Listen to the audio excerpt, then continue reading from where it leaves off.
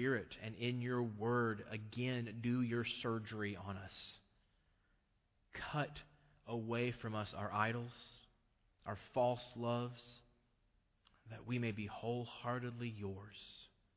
Oh Lord, we ask this in Jesus' name. Amen. And so would you look with me now at Ecclesiastes chapter 6, verses 7 through 12. This is God's Word. All the toil of man is for his mouth, yet his appetite is not satisfied. For what advantage has the wise man over the fool? And what does the poor man have who knows how to conduct himself before the living? Better is the sight of the eyes than the wandering of the appetite. This also is vanity and a striving after wind. Whatever has come to be has already been named, and it is known what man is, and that he is not able to dispute with one stronger than he. The more words, the more vanity. And what is the advantage to man? For who knows what is good for man while he lives the few days of his vain life, which he passes like a shadow? For who can tell that man what will be after him under the sun? This is God's Word. Well, as we begin to get into this text today, I want to go way back for some of you. For some of you, you have no idea what this is. You have to look it up in the history book. But I want you to think about one of the first ever family sitcoms. It was called The Adventures of Ozzie and Harriet. I just want to see, just so I know, how many people, raise your hand, have you even heard of The Adventures of Ozzie and Harriet? It's like the first sitcom. All right, good. These people started. Well, one of its cast members became very famous in his time. It was Ricky Nelson. Do we have that up here? Everybody remember what Ricky Nelson looks like? Well, Ricky Nelson, this guy, there we go, yeah. He was a teen idol in the 50s. You probably thought that was some sort of new thing. Nope. People screamed and lost their minds over him, like the Beatles thing. He was a clean-cut heartthrob. He was such a big deal, he got to star with John Wayne and Dean Martin, 1959. Anybody know the movie? Rio Bravo. Great old Western. My grandpa made me watch all those with him. Love that time. Great movie. He had a rock music career in the 1960s. He was it. He was what everybody expected. He was a star. But he grew up, changed his name legally to Rick Nelson. He had a very successful music career. One day, 1971, he was a special guest at this concert at Madison Square Garden in New York City. He came out on stage looking very 1971. Not like that at all. He had on, if I remember what the description I read, long hair, green velvet shirt, purple bell-bottom pants, boots, and he had an electric guitar. And he started playing all of his new stuff. And he was booed off the stage. Being a good artist, he used that pain and that disappointment, and he wrote a song about it the next year. And it rocketed to the top of the charts. You probably know the chorus. It was called Garden Party, Madison Square Garden. In the middle of that chorus, it says this. You probably know it. It says, you know, it's all right now. I've learned my lesson well. You see, you can't please everyone, so you've got to please yourself. How many of you could sing that right now? You know it, right? Come on, there we go. I feel like I should be like, Paul Harvey, and now you know the rest of the story. Anyway, so, who knew, right? But isn't that a great sentiment for right where we are in Ecclesiastes and where we are as a culture? 1972, 2015, it's the same thing, right? Life is difficult. Finding real joy never works. The only answer is to look out for yourself. Just make yourself happy. That's right where we are in Ecclesiastes. If you remember the context from last week, we had a gritty reminder of the life of an unbeliever under the sun, what that really looks like. They have no joy because God Himself denies them joy. So they will seek Him as why He does that. This pastor philosopher said that life under the sun, it's actually better to have been stillborn or miscarried than to live without joy or happiness. Pretty dark text, pretty gritty. That was last week. Now this week, he looks at how hard we struggle. Even those of us who know better, how hard we struggle to fulfill our desires. How hard we work to find joy and satisfaction here instead of turning to God for fulfillment. Even though He is the only one who can give us joy. So what we're going to see here is that basically since our wandering hearts keep us unsatisfied and frustrated, we're trapped unless someone with a better life guides us. And that kind of helps us get to our theme today. I want to give you a sentence you can remember and use at your private or family devotions throughout the week, or use it at lunch to remember what the sermon was about. Here's what we're going to talk about today. The journey to make ourselves happy is really a treadmill of frustration. See, what he's going to say is life under the sun is a treadmill. Even when we see the treadmill and recognize we're on a treadmill, we can't get off the treadmill without help. And so let's jump in and see this. So we're on the treadmill. All right, so last week ended at verse 6, telling us that under the sun, death makes all of our life meaningless. Every one of us, because death is out there. If we live under the sun without reference to God, doesn't matter what we do, it was just meaningless. And picking up on that theme, then here in verse 7, he says that really all of our turmoil is actually ultimately for our own pleasure here in this life. You can't please everyone, so you might as well please yourself. And even though that's what we do, we're never satisfied. I mean, think about how hard you work. Think about how hard other people work just trying to be happy. All to no avail. See, what Ecclesiastes does here, what he's doing, he's anchoring the misery of life under the sun. Again, life under the sun is a viewpoint that says there is no God, or if there is a God, He's not really relevant to my life. I'm just going to live the way I live and not think about Him. Where most people are in our culture, that's life under the sun. And so what he does here, he says the misery of that life is really anchored in desire itself. Of wanting something different, of lacking, having desire. He says here in verse 7, everything we do is for our mouth. It's clearly a reference to food or sustenance, but it's so much deeper than that. It's a reference to pleasure. It's a reference to enjoying life or trying to find joy. Everything you do is for those things. And verse 8 then goes on to show us that it doesn't matter how wise we are, doesn't matter how much money we have, we still all have these unfulfilled longings. Everyone under the sun is on an equal playing field, the text says, of meaninglessness and frustration, seeking deeper satisfaction. And it doesn't work. Now, this was written about roughly 3000 BC. Very interesting. It was actually ahead of its time. By the time of Jesus, the first century BC Roman and Greek world had actually already established their philosophical schools, the way that they thought. You could say the water they swam in, whatever. Just kind of the assumptions of their culture was that desire was the root of evil. Wanting was what made everybody unhappy.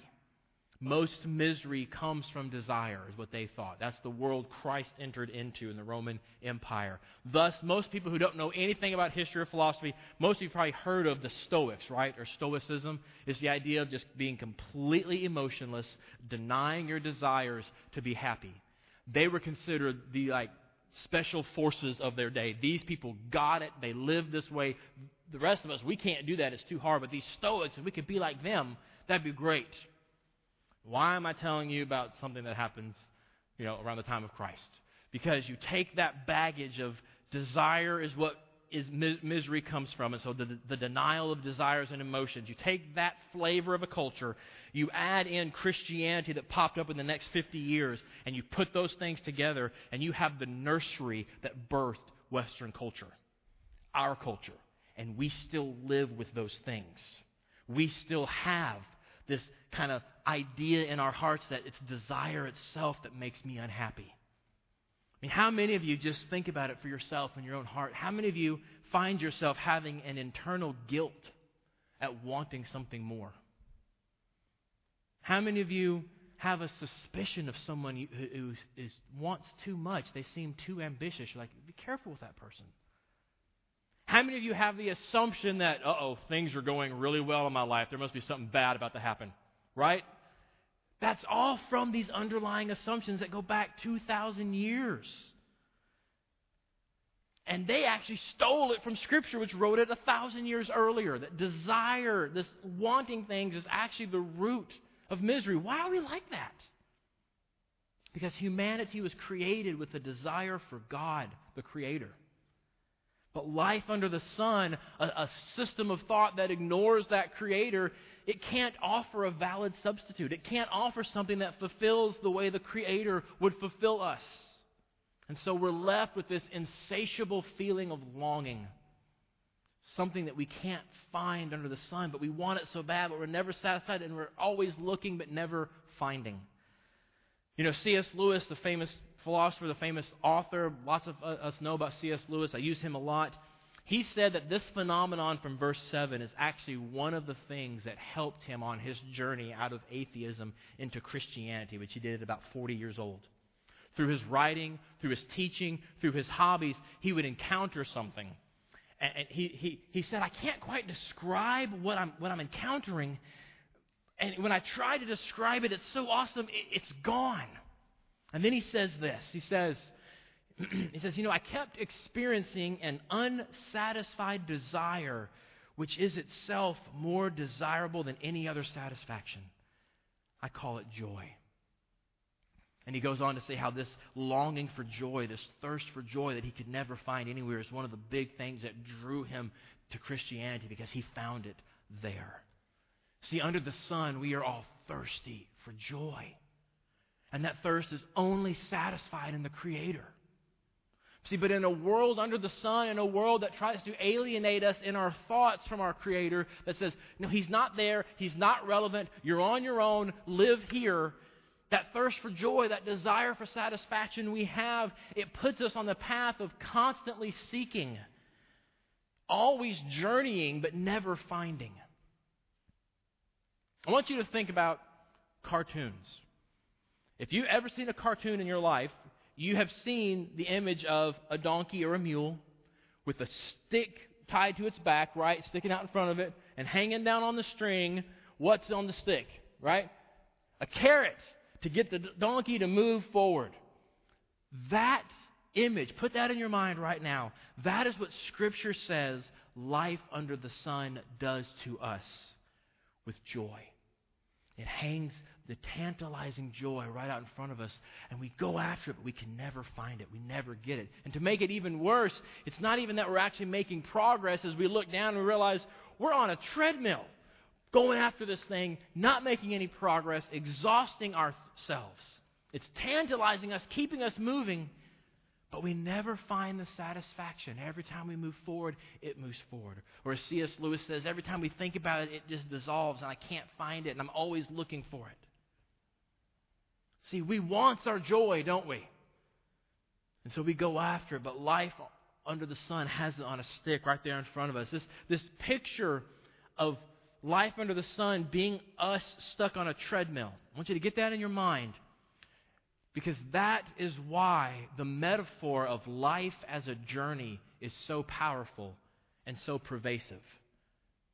Under the sun, being unsatisfied, our hearts are always wandering, searching for joy. So we're always, in a sense, on a journey seeking this thing out. That's what the text itself says. Look with me at verse 9. That's what verse 9 says. It says, better is the sight of the eyes than the wandering of the appetite. This also is vanity and a striving after wind. The word for appetite there we could actually translate as the word for soul, or even in our vernacular we could say heart. So it says our hearts are always wandering, and it's a frustrating, empty, vain pursuit because it doesn't fulfill us. I want you to feel this. I want you to look with me together. Let's look at kids, the translation of verse 9. Boys and girls, get out yours. Let's look at your verse 9.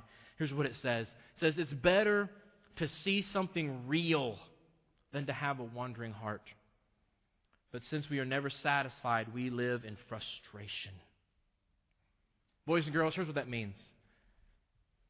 Do you want a picture of a toy, or do you want the toy itself? Like on Christmas morning, you run downstairs and there's a catalog from Toys R Us. You're like, yay! Right? Look at all the pictures of toys. I'm so happy. Okay, right? This means yes. This means no, boys and girls. Is that what we want? No, we want the stuff, right? Where's the loot, right? Give me the things. Do you want to search for a toy in your dark room? Or do you want to play with a toy in the light, boys and girls?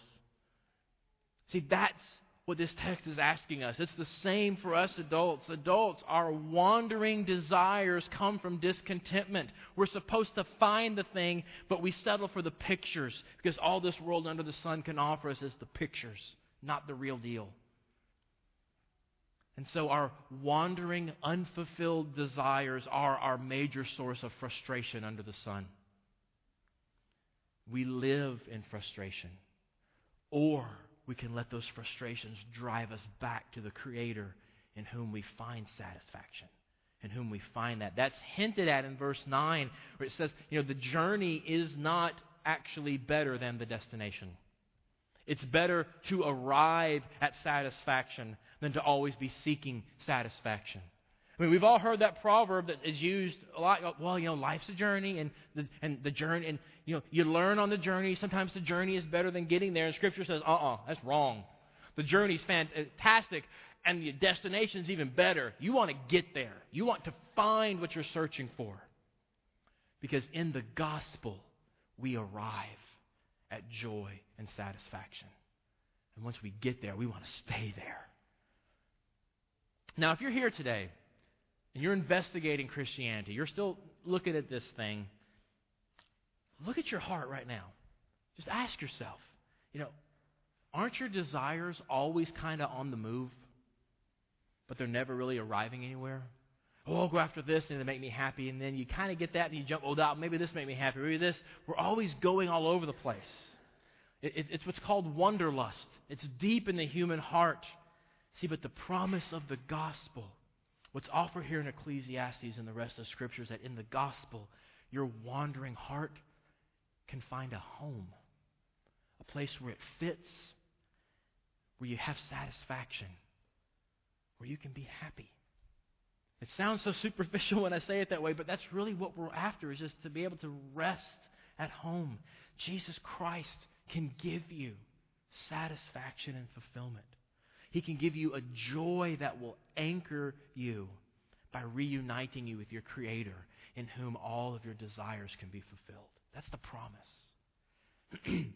And for those of you who are Christians, you're not immune to this. Don't think you are.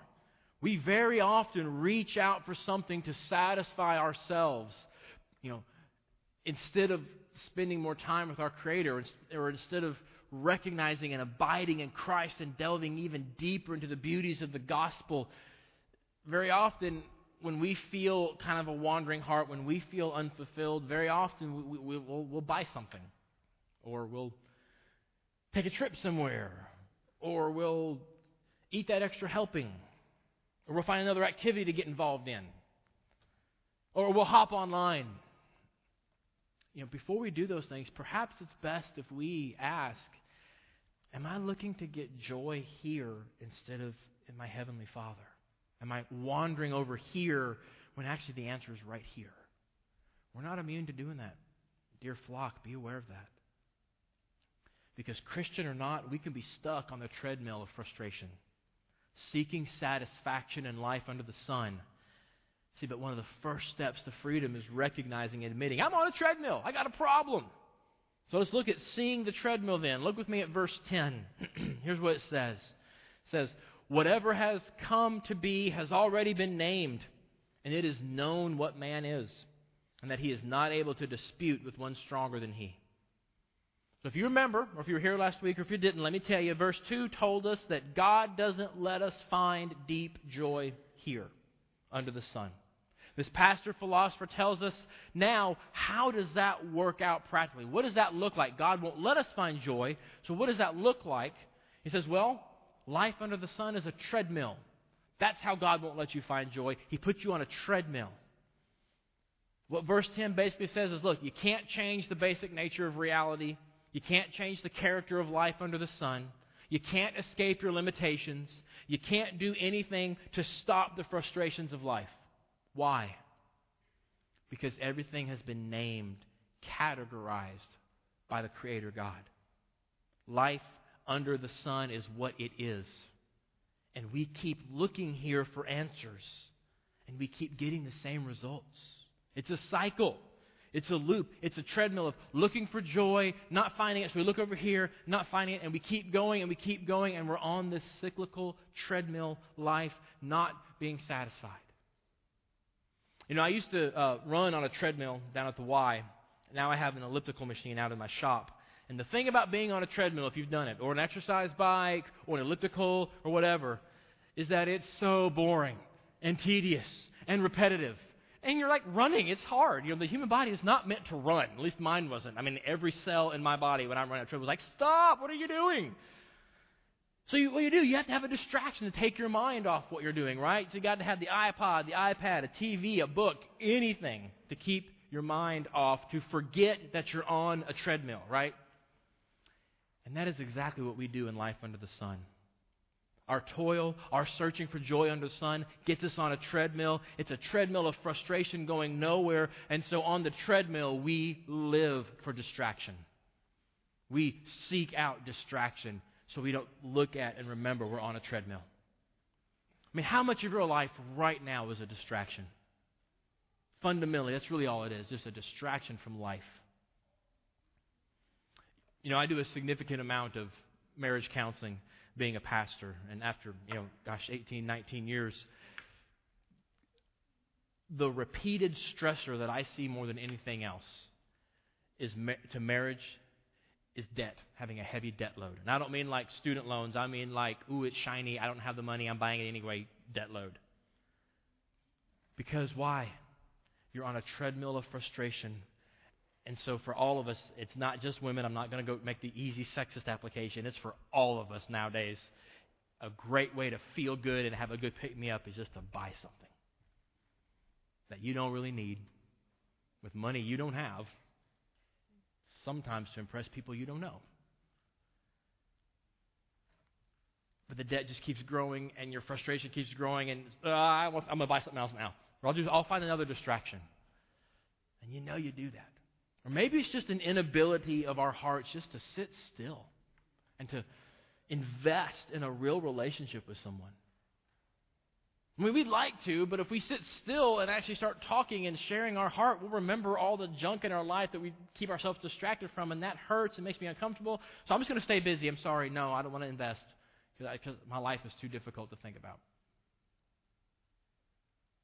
See, the frustration in life, it's what we can't fight against. It's there. It's always bombarding us. And so we're always looking for joy in the midst of this frustration. And God offers a release, but that we don't really want that. We think we can find it here under the sun. And it gets us trapped on this treadmill, and we can never get off. That's why it says in verse 11, look with me at verse 11. On the treadmill it says, look, there's the more words, the more vanity.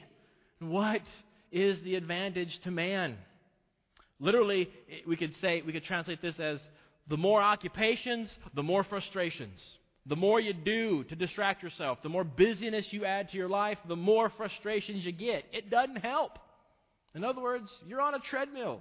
You see you're on a treadmill. Let me distract myself some more. It doesn't help. See, this is deeper than complaining about life. I hope you see that. This is about our propensity to distract ourselves, to try to forget the deep issues of life under the sun and find satisfaction and happiness here with anything we can do. But we can't. See, he's not complaining. He's trying to get to our hearts and saying, look how you act without God. Are you happy? Are you satisfied?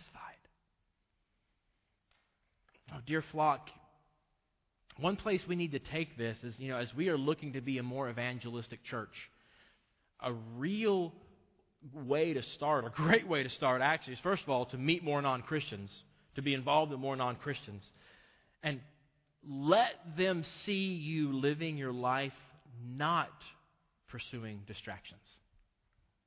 Let them see that you have significant joy. Let them see that you have found a bit of peace in the midst of a treadmill life. You see, when we open up our homes and our families, our lives to non-Christians, when we spend time with non-Christians, they will notice something different about us, Lord willing. And that's when we can tell them about the hope and the joy that we have in Jesus Christ. And can I just interject something here real quick? It's the end of the summer is coming up real quick. Lots of stuff happens through the school year. And I'm going to say this very gently. I think Bible studies are a great idea.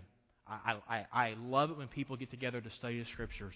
But can I just encourage you to look at your social calendar, and if all you're doing is going from one thing with Christians to another thing with Christians to another thing with Christians, and you're not interjecting yourself in the community around you with non-Christians, you need to reevaluate your schedule. We're called in the Great Commission to go to them, not expect them to come to us. And so perhaps instead of going to yet another Christian-based activity, why don't you go take a class at night in a hobby you'd like? Why don't you go volunteer somewhere? Find something where non-Christians are. If you can't make a list of people in your life who don't know Christ, you need to be able to do that for us to be obedient disciples to our Lord. You see, most people, they notice the problems of life. They see the treadmill, they feel the treadmill, and they don't know how to get off the treadmill, so they just keep distracting themselves from the treadmill. But that's still not an advantage. We can't get off the treadmill. And so we need help, which is right where this text wraps up. How do we get freedom from the treadmill? Look with me at verse 12. It says this: "For who knows what is good for man while he lives the few days of his vain life, which he passes like a shadow? For who can tell man what will be after him under the sun?" We need someone to tell us what's good, is what this verse says. It's a desperate need for us today, especially on a week like this. If there's ever been a time where our culture has shown forth, we don't know what's good, it's a week like this where we have dead lions, deflated footballs, and dead babies, and they seem to be treated equally the same. That's frustrating, isn't it? It's very disappointing. But see, by talking openly about the disappointing nature of life, this pastor-philosopher is hoping to stoke our desire back to God, to say, this world does not work. This world under the sun is frustrating and vain, and I need something else. He says, yes, here's something else. See, if we look at things without reference to God, if we live our lives as if God is not there, living under the sun, we will never understand what is good. We will never have certainty about what happens after we die, this verse tells us. We will stay stuck on the treadmill of frustration, always searching for joy but never being satisfied. We need someone else to come and tell us the good, to tell us what comes after this life, because really a culture under the sun doesn't have any answers. Fundamentally, the best answer our culture could come up with is that sign that's so popular and everywhere now. I even have one in my office, right? Keep calm and carry on. That's all we got. Good luck. See, but one of the things that when John Mark and I are thinking about how can we help the church, how can we move forward evangelistically as the session's praying through these things, one of the things we really want to do is we want to show you how relevant the gospel is to your unbelieving neighbors. How much it really speaks to where they are in life. So I want to share some things with you real quick. There's an author out there. Her name is Pema Chodron. She is, the best way to describe her is, she would not describe herself this way, I want to be fair, but really the best way to describe her, she's a teacher of pop Buddhism. She's been on Oprah. I think she's even been on Dr. Phil. She's been on news. She's got like tons of books on the bestseller lists. She is a very popular teacher for those in our culture looking for answers. And in one of her books, she basically restates this Ecclesiastes passage. In fact, I'm not convinced she wasn't co-opting this passage. But instead of ending it with the hope of the gospel, as this passage will, she actually brings it back around to us and kind of just keep pressing on. Because on a treadmill, that's all you got, right? And she's coming from an under-the-sun viewpoint. So here is what one of the best, most respected spiritual teachers under the sun has to say. It's a long quote, so I put it on a couple slides for you. Let's go through this together. Here's what she says. She says, wandering in the world of desire involves looking for alternatives, seeking something to comfort us, food, drink, people. The word desire encompasses that addiction quality, the way we grab for something because we want to find a way to make things okay. That quality comes from never having grown up. We still want to go home and be able to open the refrigerator and find it full of our favorite goodies. When the going gets tough, we want to yell, "Mom!" But what we're doing as we progress along the path is leaving home and becoming homeless. Not wandering in the world of desire is about relating directly with how things are. Loneliness is not a problem. Loneliness is nothing to be solved. The same is true for any other experience we might have. See, fundamentally, her answer is to be on the journey all the time. Never arrive, stay on the treadmill, keep distracting yourself, recognize that this is a distraction, put that distraction down, but pick up this one instead. Don't just look at your problems, embrace your problems. Say, yes, I'm on a treadmill and I'm just going to walk the mess out of this treadmill. Let's do this. Basically what she says. Now, I want to be fair here. If you Google her name, you are going to find this quote in millions of places on the internet. I did this week just to see how it's used. Most of them are blogs of people dealing with death in the family or sense of bereavement. This philosophy has given millions of people hope in the midst of difficulty and pain in their life, because people are on a treadmill and they're hungry and they're thirsty and they're searching. And what she gives them is basically just keep on keeping on. Admit it stinks and just keep pressing on. That's not an answer to the questions posed in verse 12, is it?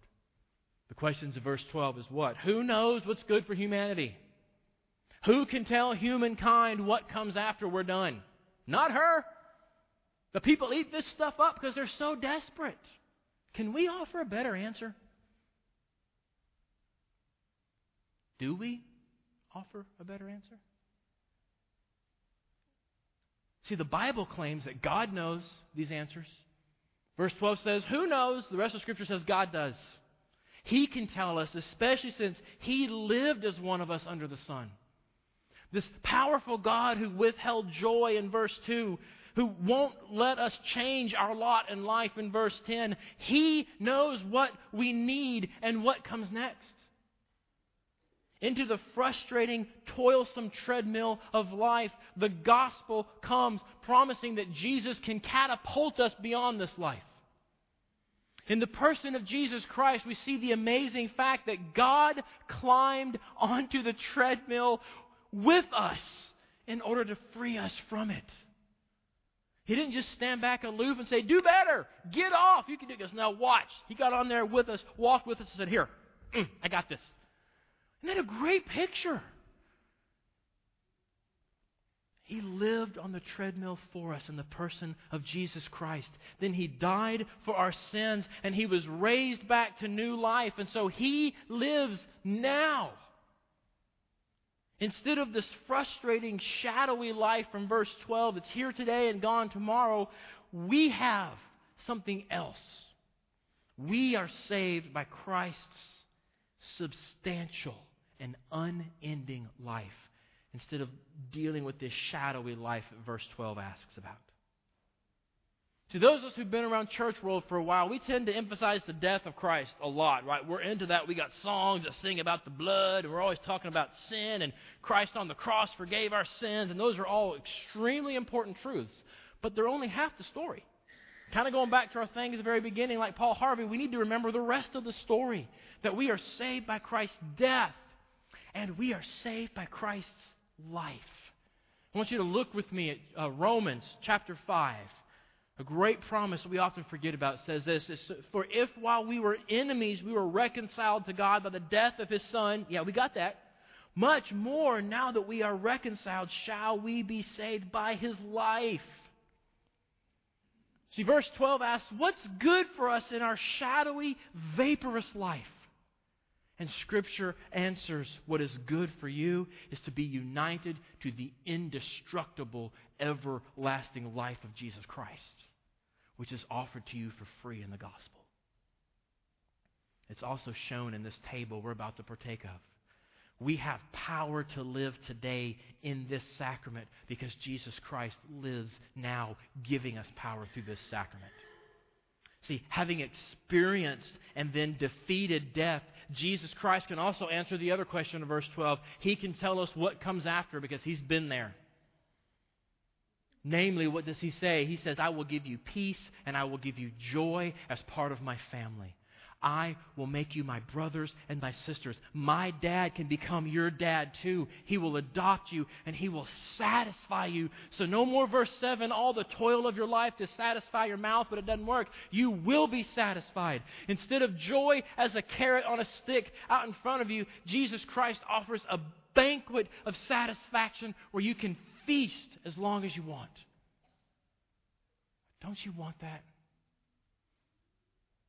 Then repent of looking to your efforts and believe the gospel. It's just that simple. I don't care if you've been going to church for years or if you just stumbled in here for the first time for some reason. Man, I want you to just cast off everything you've called religion, everything you think you have to do to be right with God, and you simply place your trust in Jesus Christ as the one who's done it for you. He'll take care of the rest. It's that simple. Oh, if you're looking for satisfaction, it's right here. Take it. It's yours. Let's pray together. Oh, gracious God, Lord, we thank You for Your word. We thank You, Father God, that You've helped us to see the disappointing, frustrating treadmill of life, and that You have not left us on the treadmill. You did not tell us to get off the treadmill. You did not tell us to do better. You got on there with us and picked us off of it by Your grace. So, Lord, we pray that those of us who have been united to You by faith in Jesus Christ, would You help us to continue to find our satisfaction and our joy in You alone. Father, we pray that You would do Your promised work, that as Jesus Christ has been lifted up and shown to be crucified for sinners and raised for our life, that You would draw all people to Him even now. Lord, do Your work of salvation. Build Your kingdom even here, even today. Lord, we ask this in Jesus' name. Amen.